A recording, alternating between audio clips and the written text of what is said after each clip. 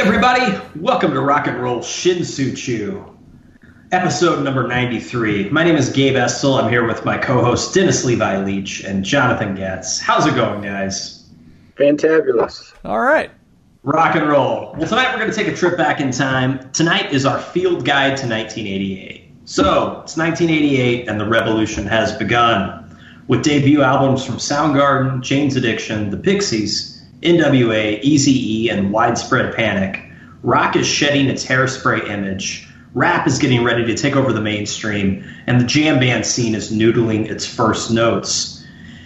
In MLB, a performance-enhanced revolution will introduce itself to America's pastime in the form of the Bash Brothers, as sluggers Jose Canseco and Mark McGwire will lead the Oakland A's to 104 wins, and its first AL pennant since 1974. Their physiques reminded fans more of Ronnie Lott and those other football players across the bay. But hey, they combined for 74 home runs, so it might be best not to ask too many questions.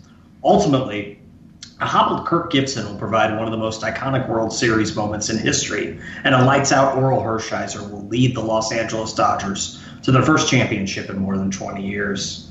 And so, here we are, 30 years later. The Dodgers haven't won a championship since. Canseco and McGwire are considered the infamous godfathers of baseball's steroid era, and Widespread Panic has played Chilly Water more than 1,100 times in their 30-plus years of touring.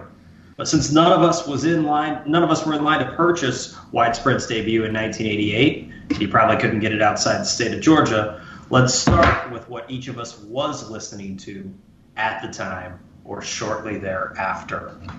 All right.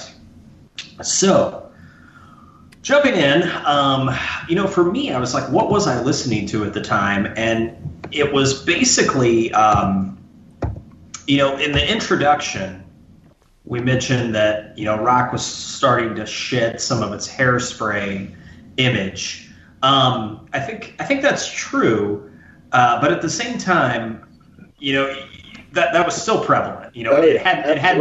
It hadn't totally died out yet. It would take a couple more years and basically, never mind, essentially, to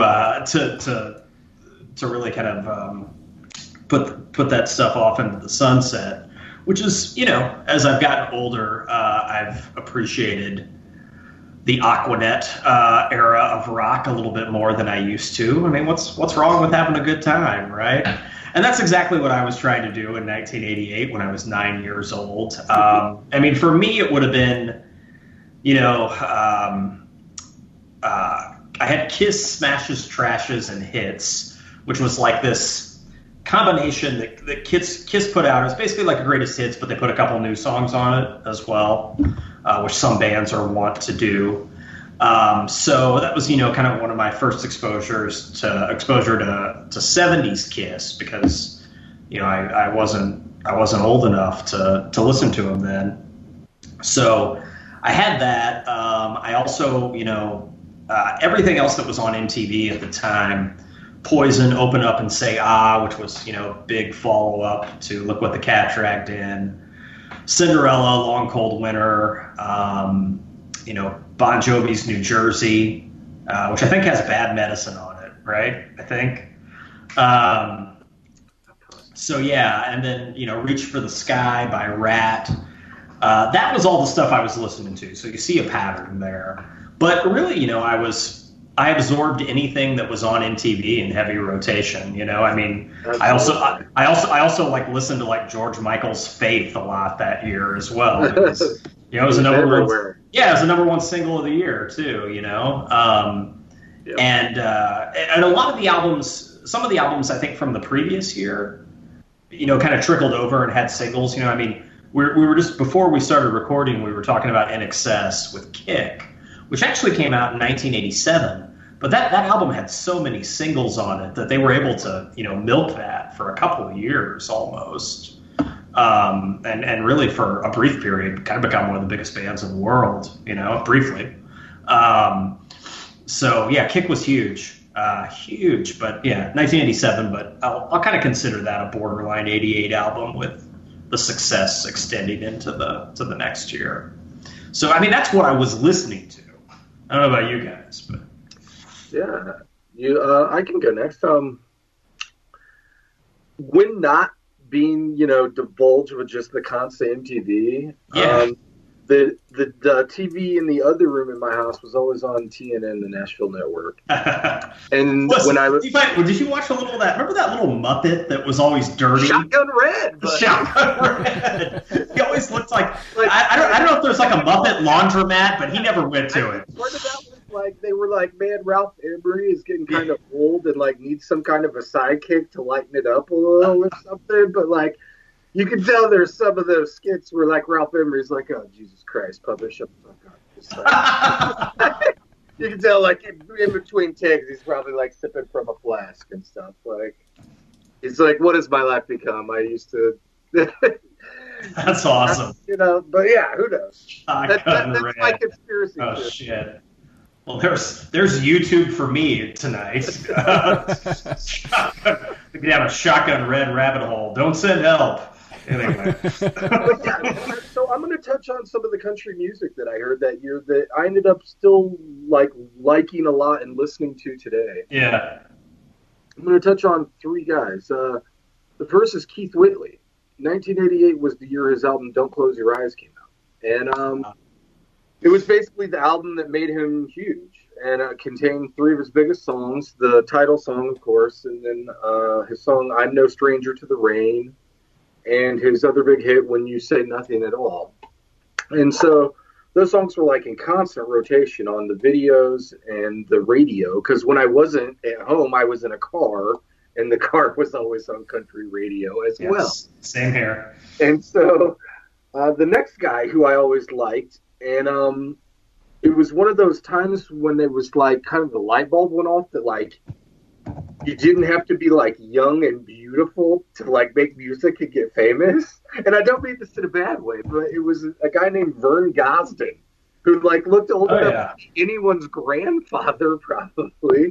Oh, yeah. But like the guy has a voice, and I think that was actually might have been one of his nicknames was The Voice. And he and his brother had a career in like the 60s and 70s singing, and like in 1988 he was like in this resurgence of his career. And one of his biggest hits was a song called Set 'Em Up Joe, and it was on the radio all the time. I can remember the words to it because I heard it so many times as a kid. It's one of those songs. And then the last artist is a guy named Rodney Crowell, who we've talked about on the show.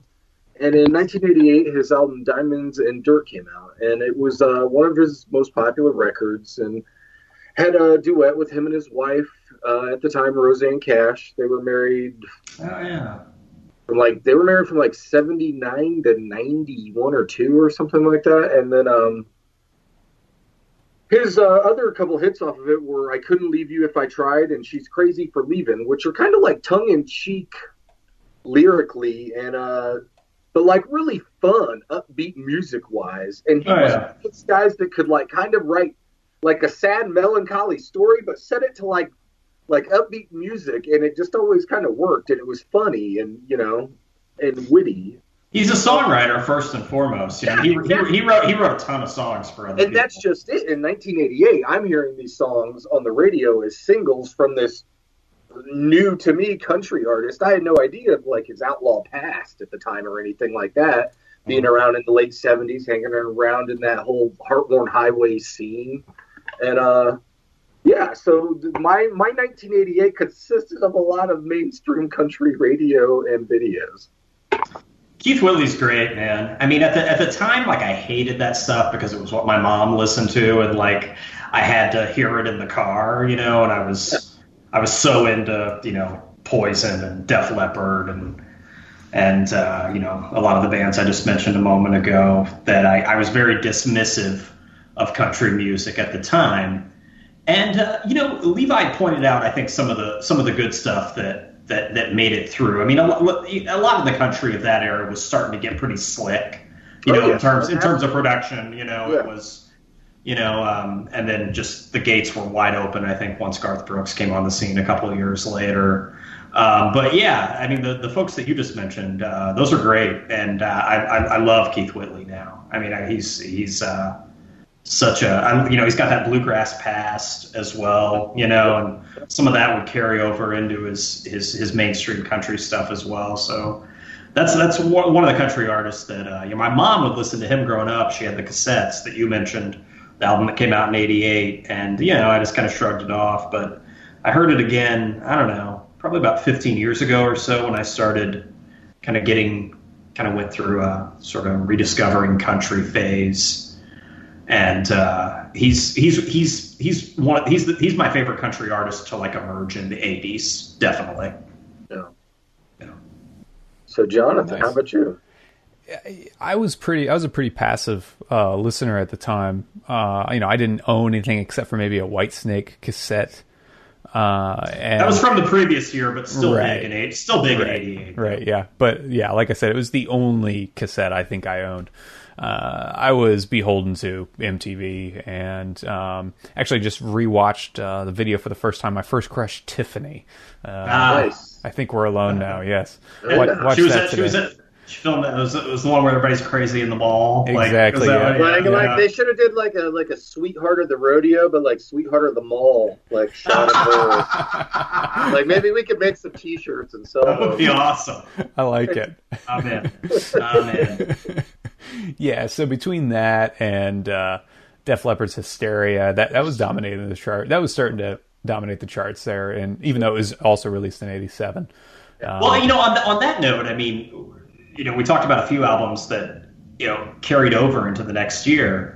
It's just totally different era. It was so important to have hit singles back then. Mm-hmm. And, Hysteria had like 7 singles. The Whitesnake album had like 3 or 4. In Excess Kick probably had a half a dozen singles. So, you could really, if you found success back then, on the charts, and you were able to, release multiple hit singles from an album. I mean, you could get strong album sales for 2 years on one record, sometimes longer. You could really milk it, and it's too bad because now, not to say there aren't good albums out now, but it's not like that anymore.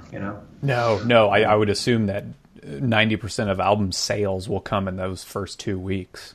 Yeah, right. Just guessing. Mm-hmm. Yeah. Sorry to cut you off, but no, it's all right. It's a good point.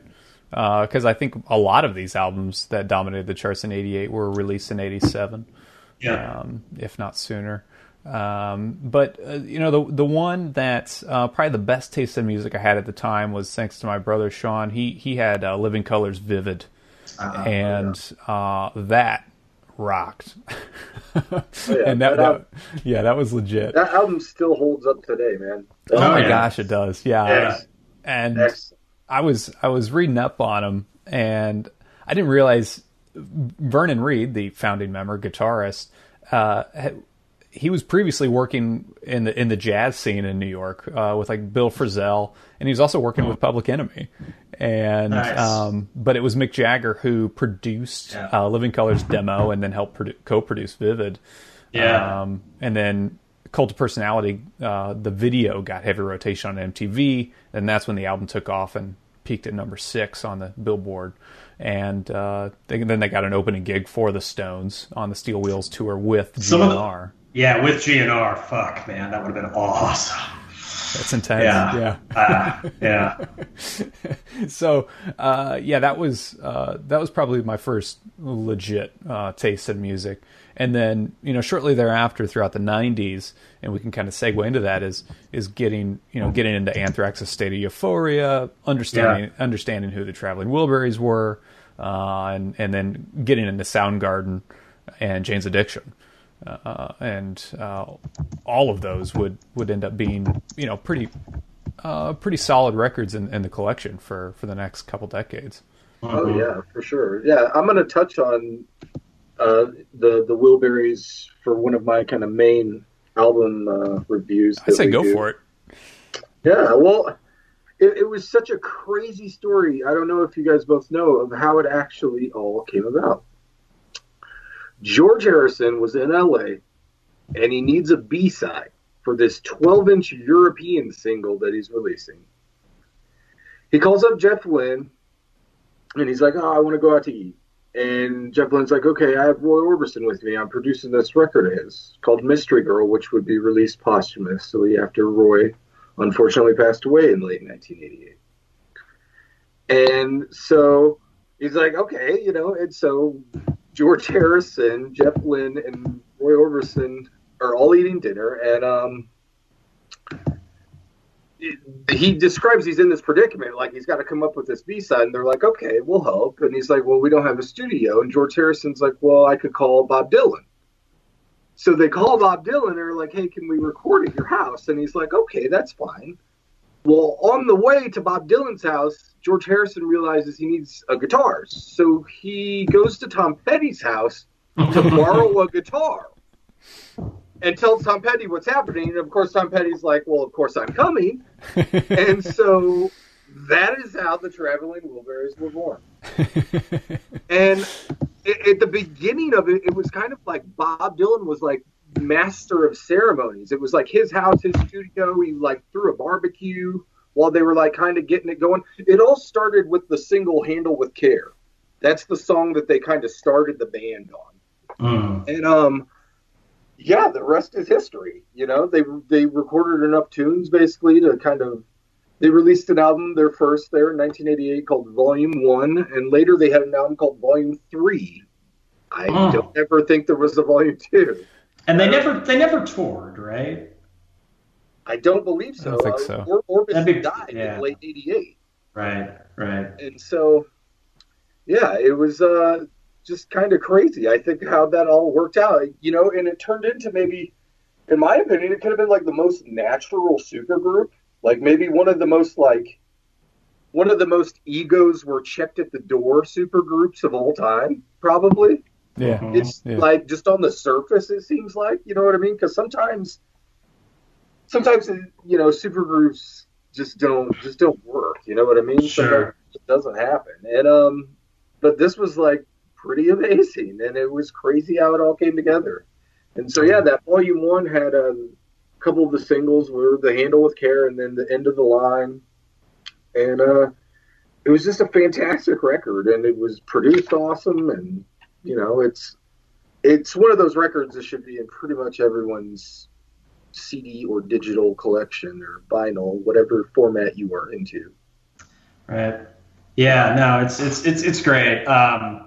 And like it's hard to think. Like I guess Petty would have been probably about 10, 15 years younger than everybody else, right? The kid of the group, right? Maybe not 15 years younger, but you know, everybody else had probably a good 10 years on him, I would assume, or close to it. Yeah. He was kind of the aw shucks kid in the group. Yeah, and he was a veteran at that point too. I mean, he'd been in for 13 years or something. Yeah, right. So sold a shit ton of records. Yeah, it's funny to watch the George Harrison documentary and also watch the Tom Petty documentary, you know, Running Down a Dream, and to get all of the different angles of the formation of the Traveling Wilburys.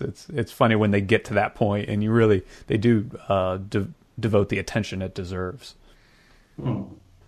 Yeah, monumental. You know, I mean, at the time, I didn't know how big it was, how the meeting of all of those minds and talents, how much that meant. You know, until like, you know, maybe I was a teenager and I got into all those artists a little bit more. You know, I mean, at the time, it was kind of just another tune on MTV. You know, I mean, a couple other tunes I was going to mention that were just on constant MTV rotation that I could still listen today and I won't change on the radio or whatever. Or, of course, Bobby Brown's My Prerogative. Well, hell yeah. I was a big fan. Everywhere in 1988. Yeah. So, that's a classic. And then maybe this will probably be my 88 guilty pleasure. It's Roxette's The Look. For some reason, I don't mind it. I love that song, and I love the production of it, and I love the guitar tones, and I love like I don't know, just the healing like a bomb, which is really matter. Like I just love that. I don't know what it is. So yeah. I hear you, man. Yeah, they're always like Roxette. The two folks in Roxette, the guy and the girl. They always got good like back to back. You know, they're like, you know, she'll be on the other side, he'll be on this side. Yeah, man, I'm ready. I'm going on a joyride with those two. But anyway. Well, I was looking at like the Hot 100 singles of 1988, and some of them there's a couple on there I don't remember at all, like "Hands to Heaven" by a band called Breathe. Do you guys remember that? Got nothing. Yeah. They're an English pop band. Wow, I don't know. That was like the ninth biggest single of the year, and all the others I recognize, but that one escapes me at the moment. Yeah. And hell, man, I don't know, dude. All these songs are. I'm looking at the singles list here, and shit, man, they're all classics. You know, I mean, there's nothing wrong with any of this. And 88 was like the year of Milli Vanilli too, right? They would have been like on the boards then, right? I want to say. I don't know if they were then or the next year. Oh, okay. Maybe it might have come out that year. Yeah, I remember they were everywhere. Yeah, it was 88. Yeah, or hold on. The first record. What was the one? Girl, You Know It's True, right? Yeah. They came out with a single. Yeah. Okay. Yeah. Yeah, and then all the All or Nothing. Yeah, it was like all nothing. It was all production. It was like all like studio guys and like girls. Girl, You Know It's True came out the next year, Levi. Okay. And it was the American debut. All or Nothing might have been released later in the States, but originally it was just overseas. Okay. So but segueing to the next, it was in 1988 to me, and I mentioned this while we were planning kind of this episode that I was going to focus on it a lot. It was really the year, as I mentioned in the intro, that hip hop really broke through, to the mainstream. Let me walk that back for just a second. I think it's the year that it's probably one of hip hop's first landmark years. I think hip hop really broke through in the mainstream when Please Don't Hurt 'Em came out a couple of years later. Mm-hmm. I mean, because that was when everybody in our hometowns started getting into rap, Oh, yeah. I would say in 88 it was still one of those things that I didn't hear a lot of people in Petersburg listening to rap in 1988. That's when I kind of first, Yo MTV Raps came out right around then, I think maybe, or the year before. And it was really the first time rap really kind of had a spotlight shined on it. And shine it did, because, I was making a list of my favorite albums of that year, and nearly all of them are hip hop records. I mean, I think among genres of music, in terms of quality, it had the strongest year by far.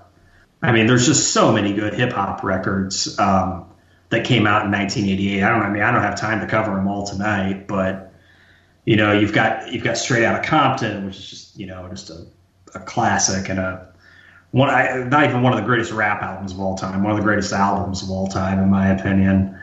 And then, you've also got Boogie Down Productions by Any Means Necessary, Ice-T Power, Long Live the Kane by Big Daddy Kane, I think is outstanding. And there's more as well, Strictly Business by EPMD, The Adventures of Slick Rick. I mean, it's just, there's probably about at least 12 to 15 classic, iconic rap albums that came out that year. Mm-hmm. It was really, such an exciting time for the genre, because, so much had nothing, they hadn't really even scratched the surface of what it could do. And speaking of scratching, I was listening to all those records, and I listened to newer hip hop.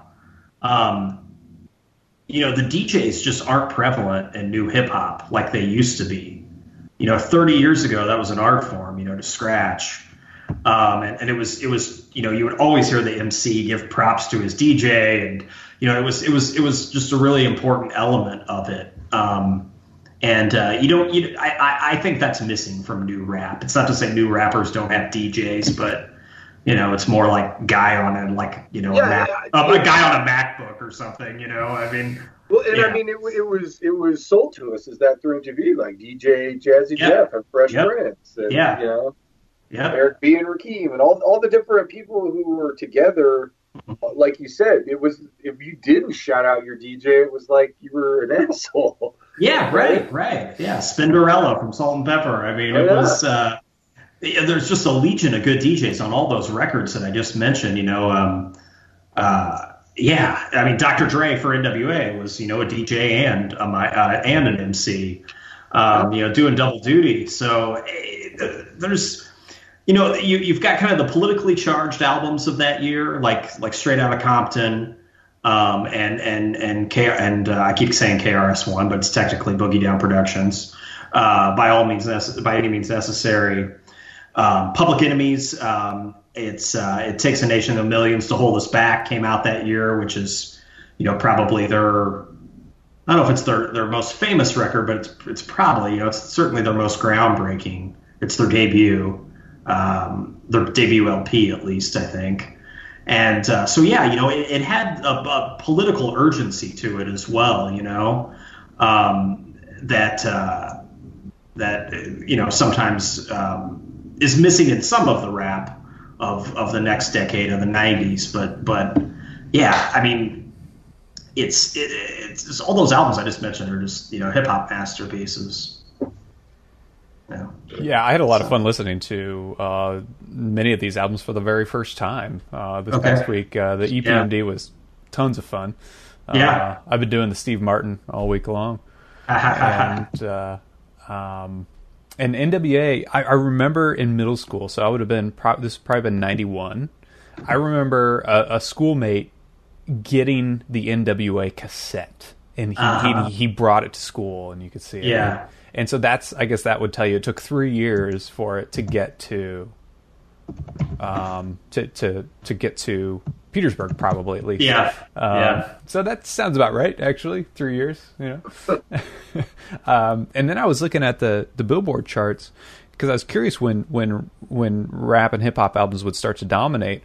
And while a few made it, would reach number one in the subsequent years, it wasn't really until about a decade later, 1998, when hip hop dominated the charts. Yeah.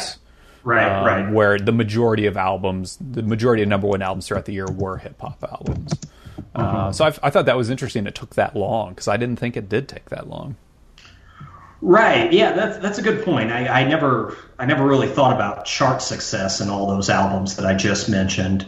I'm thinking about I'm trying to think what would have been the first hip hop song that I remember. And it came out that year, actually. It's Kool Moe Dee's Wild Wild West. That is the first rap song I remember hearing. And that was at least the first one I remember. And it would have been on MTV Raps, when the video came out. And he had those badass wraparound kind of sunglasses as well. I don't know, just maybe they're, I don't know if they're not wraparound, but if you just Google image it and he comes up and he's a badass. But, some of those records that I just mentioned, I didn't really get in until later either, Jonathan. I mean, Straight Outta Compton, I heard it a couple years later from, actually, a mutual friend, Jimmy Reddy, was the first person to play it for me, and it blew my fucking mind. I just wasn't, I don't know if I was ready for that, I mean, I heard it, and I think at the time I was more drawn to it was perverted. You know what I mean? I mean, it was at times. So you're kind of drawn to that, and you're like, you giggle over it. But then, it took me a few years later before I realized how strong it was politically. The album, and just as powerful and as relevant today as it was 30 years ago now. And you could say the same thing about Takes a Nation of Millions as well. But Kool Moe Dee and Big Daddy Kane, which is his big single off that album, Long Live the Kane, I think was it's the Half Steppin'. Shit, what is it? Well, hold on. Oh yeah, Ain't No Half Steppin'. That was like his sort of big single from that year, and those were like the first two rappers I remember that I connected with were Big Daddy Kane and Kool Moe Dee. And then, the other stuff that I mentioned, Public Enemy, NWA, a couple of years later. And then I didn't appreciate Eric B. and Rakim until about 1992 when the Juice soundtrack came up, which we talked about in a previous episode. It's a phenomenal soundtrack. But my favorite LP of that year, if I had to pick one, would be Straight Outta Compton. And then I think a close second would be Eric B. and Rakim's Follow the Leader. Obviously this is an arguable statement. I don't like to sort of throw things out there, but like in terms of MCs, I don't think many people can touch Rakim. I mean, the dude that's the Bob Dylan of rap for me, so yeah. Right on. Rakim's the shit. You're very demonstrative. I can hear you slamming your hands on. Yes. I mean it. Sorry, yeah. Dropping knowledge bombs on people. Yeah. Well, I got to throw this in because it's a perfect time. The Wild Wild West is a very, very large place. So large that there was in 1988 called the Escape Club, and they're also probably one of my 88 pleasures, man. Like if you think about it, like the Escape Club, if you listen to that song and then some of the other songs, they're almost like, I don't know, and I mean this in the nicest way, they're like cult light. And just like you're talking about like Ian Astbury, the Cult, like yeah. All right. Oh, and okay. so like I remember the video so vividly as a child because the video for the song has these like mirrored legs and hands with no bodies or like heads. Yeah. And they're like, blah, blah. And like as a kid that like for some reason stuck with me. And so like going back today, I have found the record, at thrifts or whatnot, and I own a copy, and I can say, it's like it's produced pretty well, and it's got great 80s style production, and one of their like weird claims to fame is they're one of the only bands to have a #1 in the USA, a #1 hit, and it not chart at all in the UK. And they're a British band. Yeah. Wow. Huh. Pretty crazy.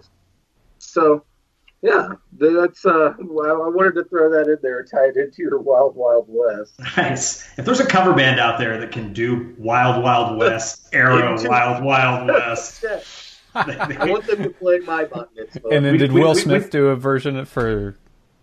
Yeah. Well, speaking of him, I mean, right. Yeah, I made a crappy movie out of it too. But I mentioned Big Daddy Kane and Kool Moe Dee because they're, quite frankly, a little edgier. Well, Big Daddy Kane at least than Will Smith. But DJ Jesse Jess and the Fresh Prince. I mean, was it Parents Don't Understand would have come out that year, right? I mean, I think the album was called like He's the Rapper, I'm the DJ, or vice versa, something like that. But that's another one that is that was my early exposure to rap as well. DJ Sure, Jazzy. yeah. I bet that was the introduction for a lot of people already. Oh yeah, absolutely. Yeah. It came out in February of '88. Yeah. February of '88. Yeah. You had Parents Don't Understand, and the video for that was so like gloriously low budget as well. Mm-hmm. Very memorable. Yeah. So yeah, he's important, man. It's it's hard to believe. It's 30 years ago. Yeah. He's still got a youthfulness to him. Will Smith does. So. For sure. Yeah. Nice. Yeah, Levi. I listened to the entirety of the Escape Club album today, and immediately Betsy offered to come in and recreate the video, so that stuck with her as well. Turn to the left, turn to the right. Yeah. I don't care as long as she comes tonight. You know what I'm saying? Yeah. She's so mean. Yeah. No, it is a solidly produced record, though. Yeah. And another really slick record that I can go back and listen to today and appreciate, and I at one time, probably wouldn't have, is Winger. In 1988, Kip Winger started his band of his own name, and the self-titled record is full of, like we said, slick 80s production.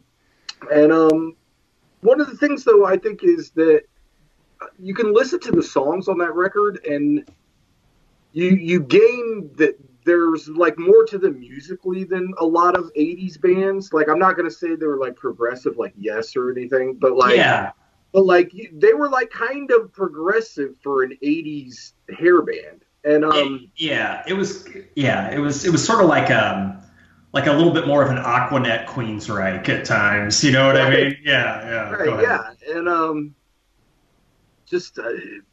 the two big singles off of it were, of course, She's Only 17, which is a song about underage illegal love. Right. And they weren't the first ones to sing about it. No. You don't hear a lot of those songs anymore. I'm wondering, was 17 maybe one of the last major pedophile hits? 17 in parentheses, but it was legal in our state. Yeah, right. There are certain states where that's acceptable. Okay. Yeah.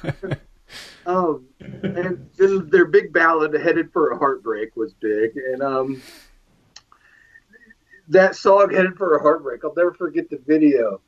He's obviously spent hours in the chair because his hair is looking awesome with the Aquanet. Yeah. And he's got like the most perfect looking, and like, I don't know if it's like old Hollywood tricks where it's like glue and coffee grounds. Oh, yeah. But the dude has the most perfect 5 o'clock shadow. Yeah, it's like better than, like, remember Rick Fox, the NBA player, always had a great 5 o'clock shadow. It's right up. It's like Rick Fox good. Yeah. That was always one thing I remember from that.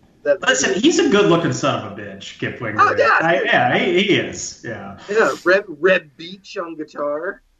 One of the songs off that album was Purple Haze. They covered it, and that's kind of different. You didn't hear a lot of like '80s hair bands covering like. Do you know who played the guitar solo on that version of Purple Haze, Levi? In the left channel, you'll hear nothing but Dweezil Zappa. Wow. Got it. Yeah. Wow. That's when old Dweezil was a VJ on MTV. Yeah, Dweezil. And you can, like, when you hear it, you can definitely hear, like, left channel, right channel separation. So, yeah, next time you listen to it, Jonathan, it's Dweezil Zappa playing in the left channel. I have to confess, I did put on the Winger today, but I didn't make it to Purple Haze. You didn't. I tried, Levi. I tried. Yeah, I think one of the things that I came to appreciate so much about it later was when I became a guitar player and was trying to get into, like, learning some of the 80s guitar riffs. The riff to 17 is a B, man, to learn and play correctly. And so, like, I always respected them for the fact that it was, like, I don't know, technically proficient, and it sounded good and sold a lot of records. Sure. Yeah. I recognize that. Yeah. There was, another thing about 1988, there's a lot of bands that are, critically acclaimed put out records that year. And one album that I would have heard back then that is I mentioned NWA and Eric B. and Rakim, but right up in there in my top four on the silver medal and gold stand would be Green by REM. I know we're switching gears, so we went from Winger to REM, but it was a glorious time. Yeah, and that was really REM's. I wouldn't say it was like their first video or anything, but that was certainly when they graduated to larger audiences. They were kind of like, that label gets thrown around, kind of college rock, prior to or college radio rock prior to Green. They've been around for a few years, but a little bit not as popular, certainly. But that made them, that album essentially came close to making them superstars. They get it a few years later with Out of Time. But yeah, Green to me is just so rich musically. It's got one of the best opening tracks in Pop Song '89, and then it goes. My only issue with Green, and I maybe would have moved some of the tracks around, because to me, one of the most beautiful songs R.E.M. ever wrote was "You Are the Everything." It's got those it's like number 3 on Green. It's got those really just beautiful kind of swirling mandolins in it. And I'm not usually a fan of the mandolin in my rock, but Mike Mills playing it does the trick. And then right after, so I'm like almost, I'm almost, the other day I was listening to it in preparation for this episode. I was almost crying, for You Are the Everything, because it's such a beautiful song. And then right after it is Stand, which is like, so like, yeah. And I'm like, oh, okay, all right. I guess I'm trying to get happy now. So yeah, but I still love that record. And there's a few other, there's a lot of albums that, people who probably had much better taste than 9-year-old me in 1988. Like Morrissey came out with a record that year. My Bloody Valentine, Jane's Addiction, Nothing Shocking. Oh yeah. That was definitely one I appreciated later. Yeah, same here. And then for me, as well, Sonic Youth, Daydream Nation. I at the time I wouldn't even know what it was, but I listened to it as well, and it's good. I mean, it's kind of like sort of, I don't know. To me, they were kind of like the Velvet Underground of the late '80s.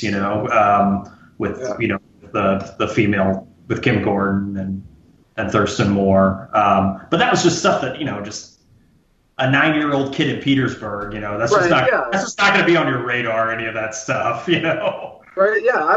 And the last album that I was going to touch on that was in this category for me was John Hiatt's album from 1988. It's called Slow Turning. And he was coming off his most popular record of his career, which was in 1987, called Bring the Family. And that album was huge and had one of his biggest hits, Have a Little Faith in Me. And that album contained like his dream band. He said like he wanted to record with Ry Cooder, Nick Lowe, and Jim Keltner. Oh. And so they did. And they would later reform as a band called Little Village and release an album. And so he couldn't get those guys together for this album in 1988 called Slow Turning. So he used his backup his road band at the time, which was called the Goners, who happened to feature Sonny Landreth on guitar, who is an amazing guitar player. And so, it's just a great, I don't even know. Like, I mean, I think it gets lumped into kind of like whatever that subgenre is, like Heartland rock. It comprises the two Johns, John Hiatt and Mellencamp. Sure.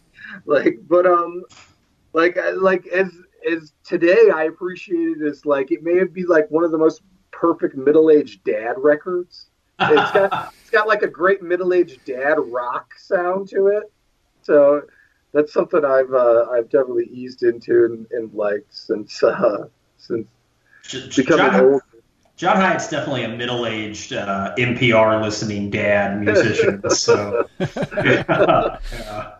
Well, I do live in Colorado, so man, it's rubbing off, I guess. There we go.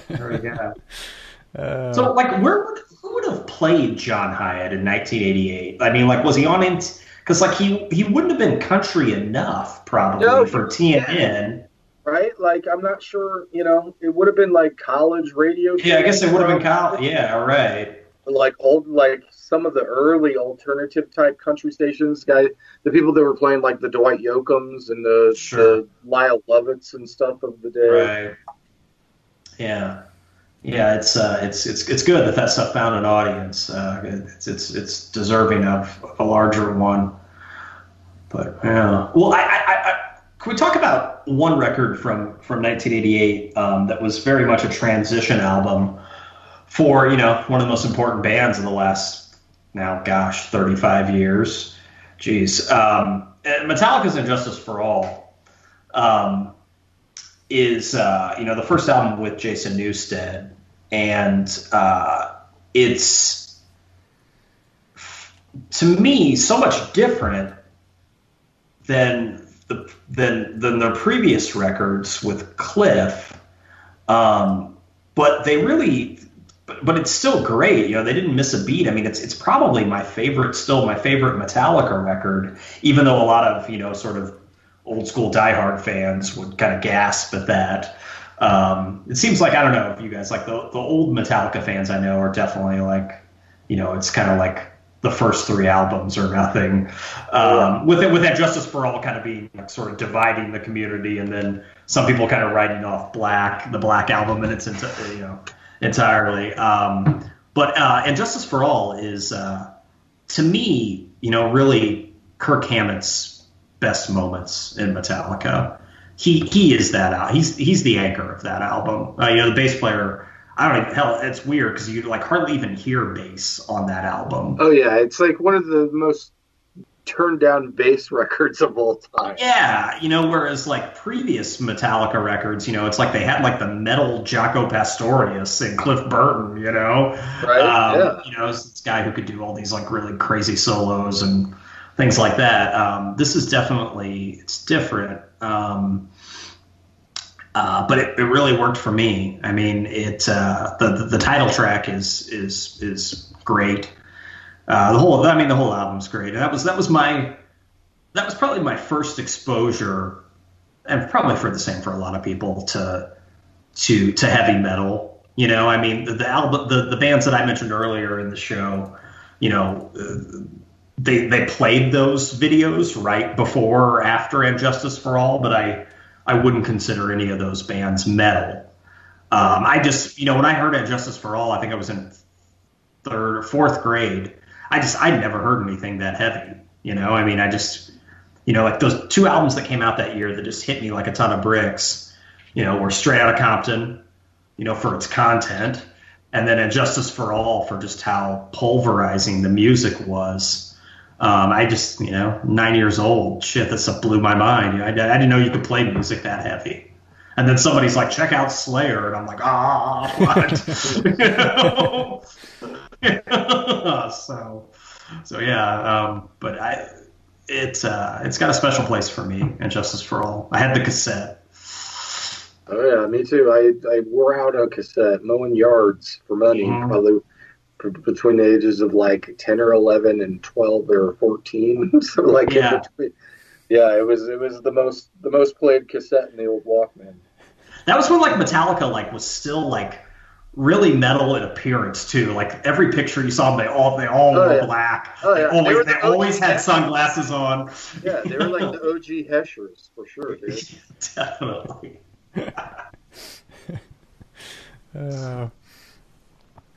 Right on. Yeah, I don't have anything to add to that other than I just have a couple more albums I just discovered this week. Oh, yeah. And the first being from Talk Talk. So and the other being from Felt. And these are 2 bands in the later parts of their careers. And I listened to these albums completely out of context. As I was unfamiliar with their output beyond their hit singles, mainly Talk Talk's hit singles, before 1988. And but the Talk Talk, British band, synth pop, they released five records between 82 and 91, and that was it. But this album, in particular, sorry, I just went off the title of the album. But it's Spirit of Eden. Spirit of Eden, thank you. Yeah, it's a big departure for him. And like people who were really into the band, you would almost think it was like a different band. It was quite a departure. Yeah, and I highly suggest it. It's very atmospheric, pretty moody, and it's not a big pick me up album, but it's sonically they achieved quite a bit with that. Yeah, it was probably one of the most critically acclaimed records, but it didn't sell as well as the others. No, not at all. Sure. Yeah, I mean, It's My Life was kind of hard to top for them as far as like sales and all that era and later. Mm-hmm. They were a great band. I can't think of the leader, but he he released like one solo record in the late '90s, and then basically was just like, I'm done with it. Like, I'm done with the music scene. Right? Yeah. Mark Hollis was his name. They're British, right? Talk Talk's British. Yeah, right. That's what I thought. And Felt is also British, and I listened to Felt's The Pictorial Jackson Review is the name of the record, and they released about 10 studio albums, EPs, LPs between 82 and 89, and that was it for them. And bands like Belle and Sebastian and Manic Street Preachers would cite them as influences. It's funny because the first sound of this album sounds like television backing Dylan on Blonde on Blonde. It's concise pop songs with these like fantastic organ blasts, and a guy who sounds a lot like Lou Reed as well. Alternatively, the second side consists of 2 keyboard instrumentals. Which is so strange. It's like, so, I don't want to say off-putting, but like, as like someone who was like into the band, you would have like flipped over the record and been like, "Is this the right? Did they press this wrong?" Like, yeah, like was this correct? So it's the keyboardist for Felt was Martin Duffy, and he would go on to be a staple member of Primal Scream throughout the '90s and 2000s. But Felt might be my new favorite band for the summer, and I'm really looking forward to digging into their catalog, mainly prior to this album. Such a strange band because the very next record they actually released without their founder, but they still went by Felt, and he like contributed to it in other ways. Like, he did the song titles for it, so strange band. Yeah, nice. Well, let's shift gears a little bit to the Diamond, folks.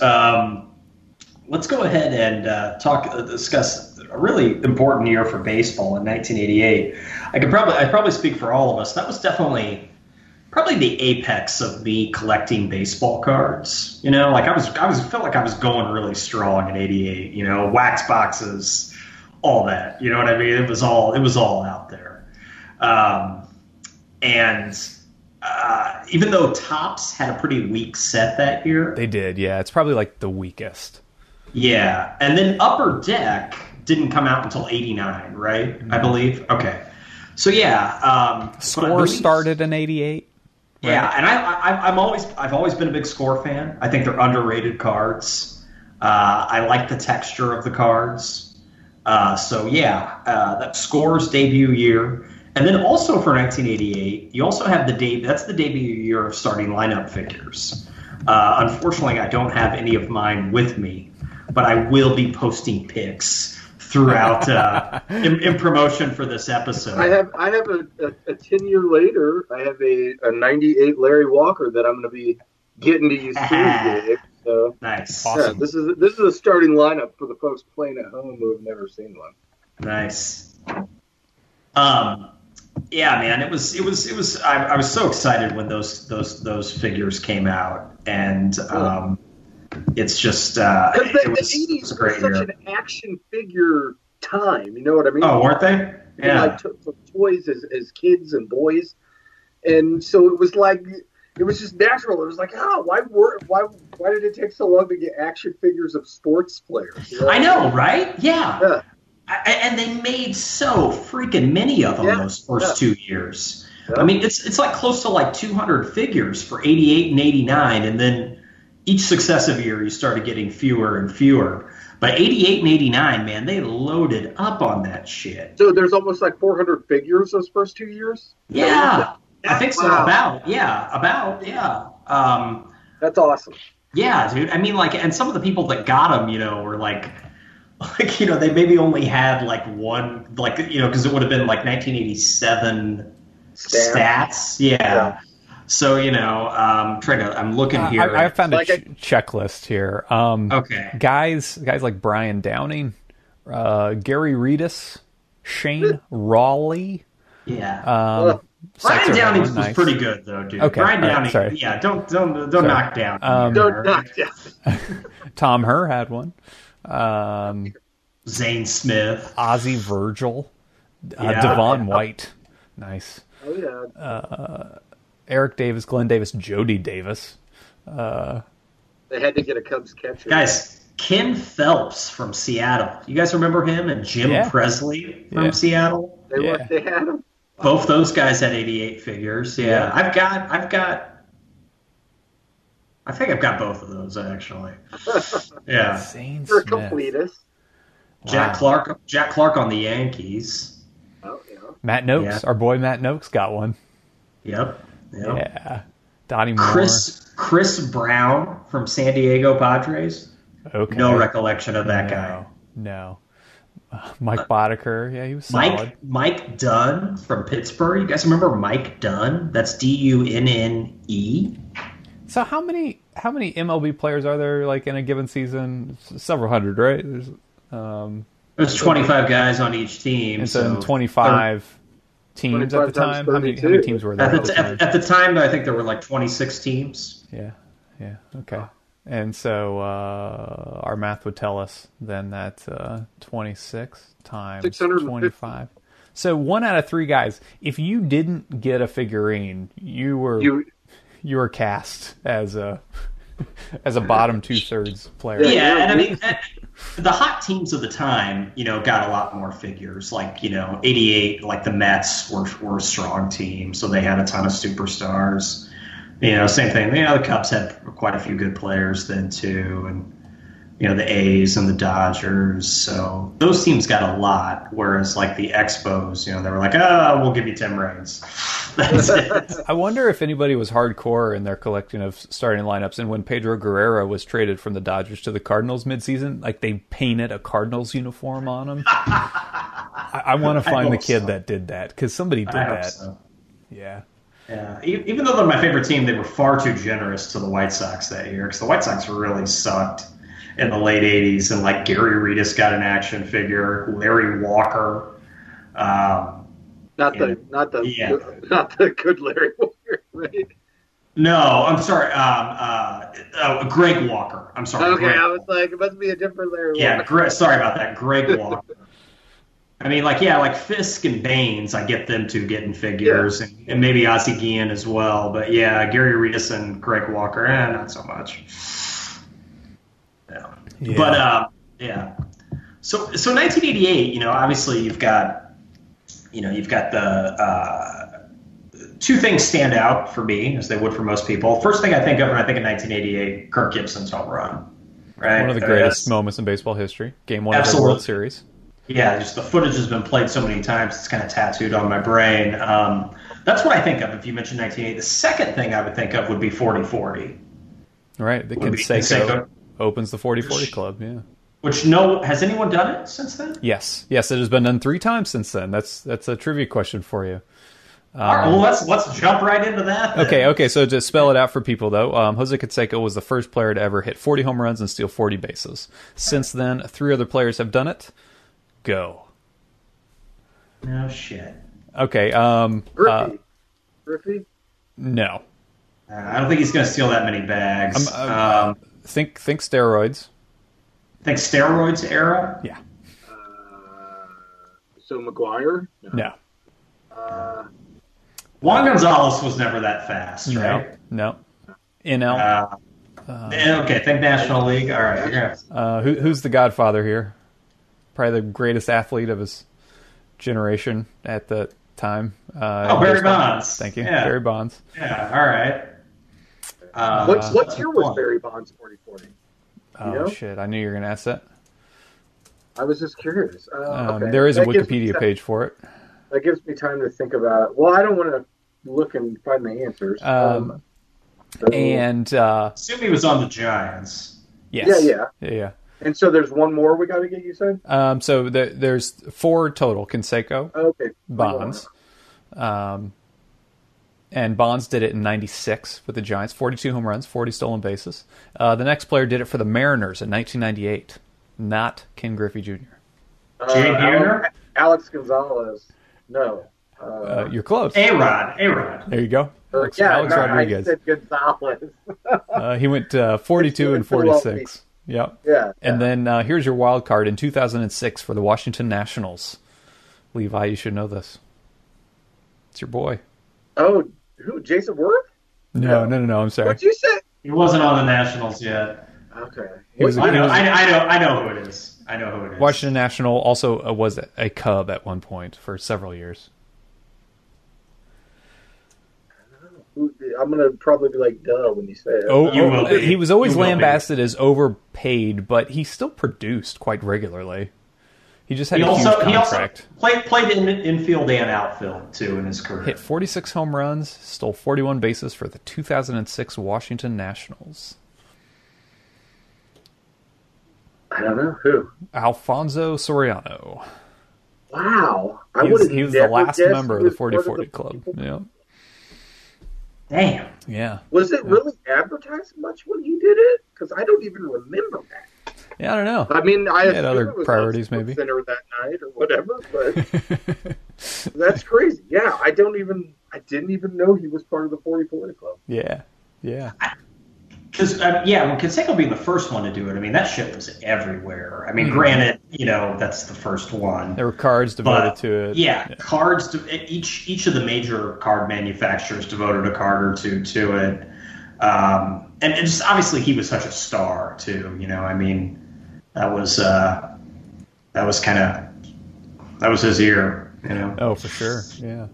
Yeah. The ironic thing about that year is that home runs were way down in 1988, and by 25%. Did Canseco lead the league in home runs too? Yeah. Okay. In 87 there were 4,400 home runs hit. In 88 there were only 3,100. In contrast, last year dropped. Last year there were 6,100 home runs. Oh, in 2017? Wow. Yeah. On pace to break that now. Actually, I don't know if they are. I take that back. Yeah. So, him and McGuire bashing these home runs in a year where home runs were down. And the 80s were the only decade where no player hit 50, if I recall correctly. But, so that was the year the Orioles started 0-21. Wow, 0-21. This is the worst start ever, right? Yeah. I'd assume. Yeah. The cool thing about that was that when they broke the streak in Comiskey, against the White Sox. They finally won their first game. And then they went home. They returned home to Baltimore. In their next game, 50,000 people showed up, which is pretty cool if you think about it. Yeah. And even Morgana came out and kissed Cal Ripken at home plate. I mean, that would have been in Ripken's prime, 88. Yeah. I'm trying to think who else they had. I think Glenn Davis was still on Houston then. They didn't have much. They didn't have, obviously not. Yeah.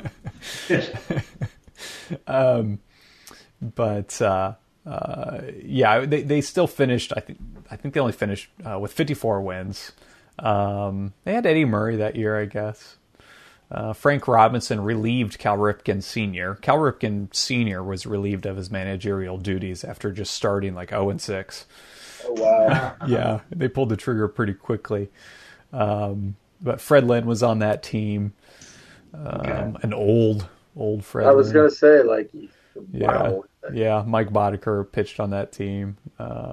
Otherwise, they were pretty bad. So in June was the draft, and I've got some quizzes for you for the June draft. All right, so pop quiz, hot shots. Yes. Gabe, the 1988 draft's first round included two players that would go on to have significant success for the White Sox. Third baseman Robin Ventura was one, but can you name the other pick who was chosen by the Brewers but never signed, only to be picked by the White Sox in the first round 2 years later? So 1990, the White Sox picked him up. Yeah, even though he was selected in the 88 draft as well in the first round. I'll go with Alex Fernandez. Very good. Wow. Nice. And I didn't remember that one from Well done. All right, cool. To piggyback on that, while Ventura went on to have an all-star career and hit 294 home runs for the White Sox, 4 players from the 1988 draft hit more home runs in their career. Tino Martinez, Luis Gonzalez, Jim Edmonds, and this Hall of Fame catcher who was drafted in the 62nd round of the 1988 draft. And it would hit 427 home runs. God, the baseball draft has 62 rounds. Ridiculous. He was drafted as a favor to the manager because he was related or something. Oh, Los Angeles Dodgers. Who would go on to play for the Florida Marlins and Piazza. Mike Piazza hit 427 home runs, hit the 62nd round. Yes. Also, like you're telling me 88. Just some of those guys, I didn't know they went. Like I didn't know Jim Edmonds went back that far. Right, I know. You know? Yeah, and Luis Gonzalez. Yeah. Levi, I've got one for you. The Atlanta Braves drafted this player in the 4th round of the 1988 draft, only to trade him to the Cubs 3 years later for Damon Berryhill. This is obscure, but he's a notable player. What year did he get traded to the Cubs? 3 years later, 1991. 1991, okay. He was traded with Yorkis Perez to the Cubs for Damon Berryhill and Mike Bilecki. He's a very colorful... George Bell? No, a very colorful relief pitcher. Very quirky. And... Like in his personality or his delivery? In his personality. Okay. Yeah. I was going to say Mitch Webster, but we got him from like the Phillies, I think, didn't we? He was notable for wanting to brush his teeth in between innings. I used to know this. Now that you say that, he was considered the most superstitious baseball player in the game. Cubs got him in 91. You said, yeah, traded for Damon Berryhill. You want it? I'll give it to you. Who is it? Turk Wendell. Turk Wendell, yes. Yeah. Do you remember his card? His card had a photo of him on the back brushing his teeth. Yeah. I think it was like a Fleer card from 91 or 92 Fleer, I think. Maybe. Yeah. Okay, so last one. This future USC, University of Southern California, and NFL quarterback Flameout was taken by the California Angels in the 43rd round as a high school pitcher, but never signed. I know who this is. Levi, do you know? No, I don't. Todd Marinovich. Very good. Thank you. Rodney Peete, actually, who was the starter at USC that year, was also selected in that draft. He played for the Lions. Went on to play for the Lions, yeah, and his wife also has a career in Ollie Peete. Yeah, right. Yeah. Now, I was thinking of that, Levi. You know, Jonathan told me, just mentioned that the Cubs traded Damon Berryhill in '91. He must have fizzled out pretty quickly, right? I mean, because I remember they long. Okay. And he was kind of like touted as going to be like, he's going to be a great hitting and fielding catcher. Yeah, right. I mean, he got a starting lineup. He got two of them. Right. 89 and 90, he got starting lineups. Because he would have been the catcher when we went to the playoffs against the Giants. Yeah, right. Because I figure they had a lot riding on him, but it must not. I mean, same thing with Walton. You know, I mean, he didn't last long with. No. I mean, the Cubs the production stopped. It was like, you're gone. On that 89 team, you know, they had that young core of Dwight Smith, Walton, and Berryhill, and all those guys. Unfortunately, not much really came of any of them. Yeah. So, Levi, speaking of the Cubs, August 9th, you had the first Wrigley night game. Did you stay up to watch? Yes. Well, okay, I can remember this being like a heated topic among the Cub fans of Chatham, Illinois. Like, there were people that were like pro lights. There were people who were like, "Oh, don't change it." You know, tradition, day games. Wrigley doesn't need lights. Blah blah blah. And I can remember watching it, and then I had forgotten until later years. I had gotten 10 or 15 years ago, I got a DVD set. It's like 5 DVDs of the greatest moments of Cubs history. And that game's on there, and it was a rainout in the 4th inning. I had forgotten when I was a little kid that it was a rainout till I got those DVDs. Mm-hmm. And it was really cool to see Greg Maddux and some of the relief pitchers. After they put the tarps on the field, they used them like slip and slides and like slid on them. And Don Zimmer fined them like $500 a piece. Oh, Zim. No, Popeye. Yeah. There's a nice little bit in the 1988 year in review on YouTube with Mel Allen, and they give it a kind of a biblical theme. The reporting Yes, of they that do. event. Yeah, it's got fun. very dramatic. Yeah, it's fun. And those are just great for anybody. Those year in reviews, they're based kind of on the week in review baseball. This week in baseball twib. Yeah, it's like an hour long. It's glorious. Yeah. It's good stuff. It was in that too. I learned that this was the year of the near no-no in 1988. Well, Tom Browning pitched a perfect game though, but he had a no-hit bid broken up early in the year. There were 7 no-hitters broken up in the 9th inning in 1988. 2 by Dave Stieb. Damn. Crazy. That sucks. Yeah, you imagine your numbers if you could add 2 no-hitters to them. Oh, no kidding. No kidding. Your Hall of Fame resume. Oral Hershiser, pitcher for the Dodgers, didn't pitch any no-hitters, but he did have his scoreless streak, 58-inning scoreless streak, that he was only able to set because in the last regular season start, it went 10 innings, and it was scoreless after 10, and he had to pitch a 10th inning to get that 58th inning to break the record, which is pretty cool. Crazy. Yeah. Yeah. So we mentioned the A's won. The A's had the Bash Brothers that year. They won 104 games, but they didn't have home field advantage in either the ALCS or the World Series because at that point they were alternating home field between the divisions and the leagues. And so that year the AL East had home field advantage and the National League had home field advantage just because it alternated. And it wasn't until the All-Star game that after the infamous All-Star game where it counts, when they did all that BS, and then after that, when they finally rescinded that, they just for the first time they implemented this. Oh, whoever has the best record gets home field advantage, which it seems so obvious, but they didn't figure it out until a few years ago. Especially in this year of interleague play where everybody kind of plays everybody. So, yeah. But yeah, the ALCS, the A's swept the Red Sox in spite of not having home field advantage. So the first 2 games were played at Fenway. In the NLCS, the Dodgers and Mets went 7 games, but of course all of that was overshadowed by the World Series and the Game 1 dramatic walk-off home run by Kirk Gibson, where the term was popularized, walk-off home run, because it was given up by the man that coined the term, Dennis Eckersley. Eckersley was known to have kind of his own vocabulary, and he had a lot of phrases that nobody really understood what they meant except him, and one of them was walk-off home run, because that's what the team and the pitcher does when you give up a home run to the other team to win the game, is you walk off the field head hung low. And yeah, it was Eckersley, the pitcher who gave up the home run, who came up with the term. And after that, it was always used. And we just take it for granted now. Oh. Yeah, good old Eck. Yep. Wow. And so, of course, the Dodgers would go on to win that series in 5 games.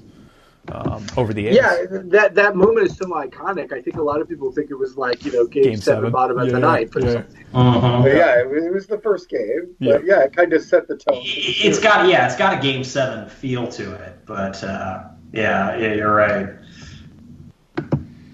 Huh. Yep. It's definitely one of my earliest baseball memories. Yeah, man. 1988 was a great year, and it's hard for us to touch everything in one of these episodes.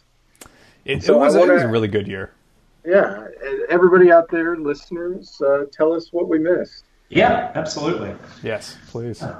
Please do. Well, I want to remind everybody, you can listen to all episodes of Rock and Roll Shinsu Chew at rockchew.com, all 93 of them. Wow. So, yeah, check those out. You can dig into our archives as well. A lot of fun, timeless topics about baseball and music. And then also I want to remind everybody you can follow us on Twitter and Instagram at RockInChew. That's in as in Matt Noakes is one of my favorite catchers. And also I want to remind everybody as well to rate us on iTunes. That would help us out a lot. Or any of the podcasting apps where you can rate us. Please give us a shout out and let us know how we're doing. Until next time, we will see everybody in episode 94. Have a great month. Take care. Peace.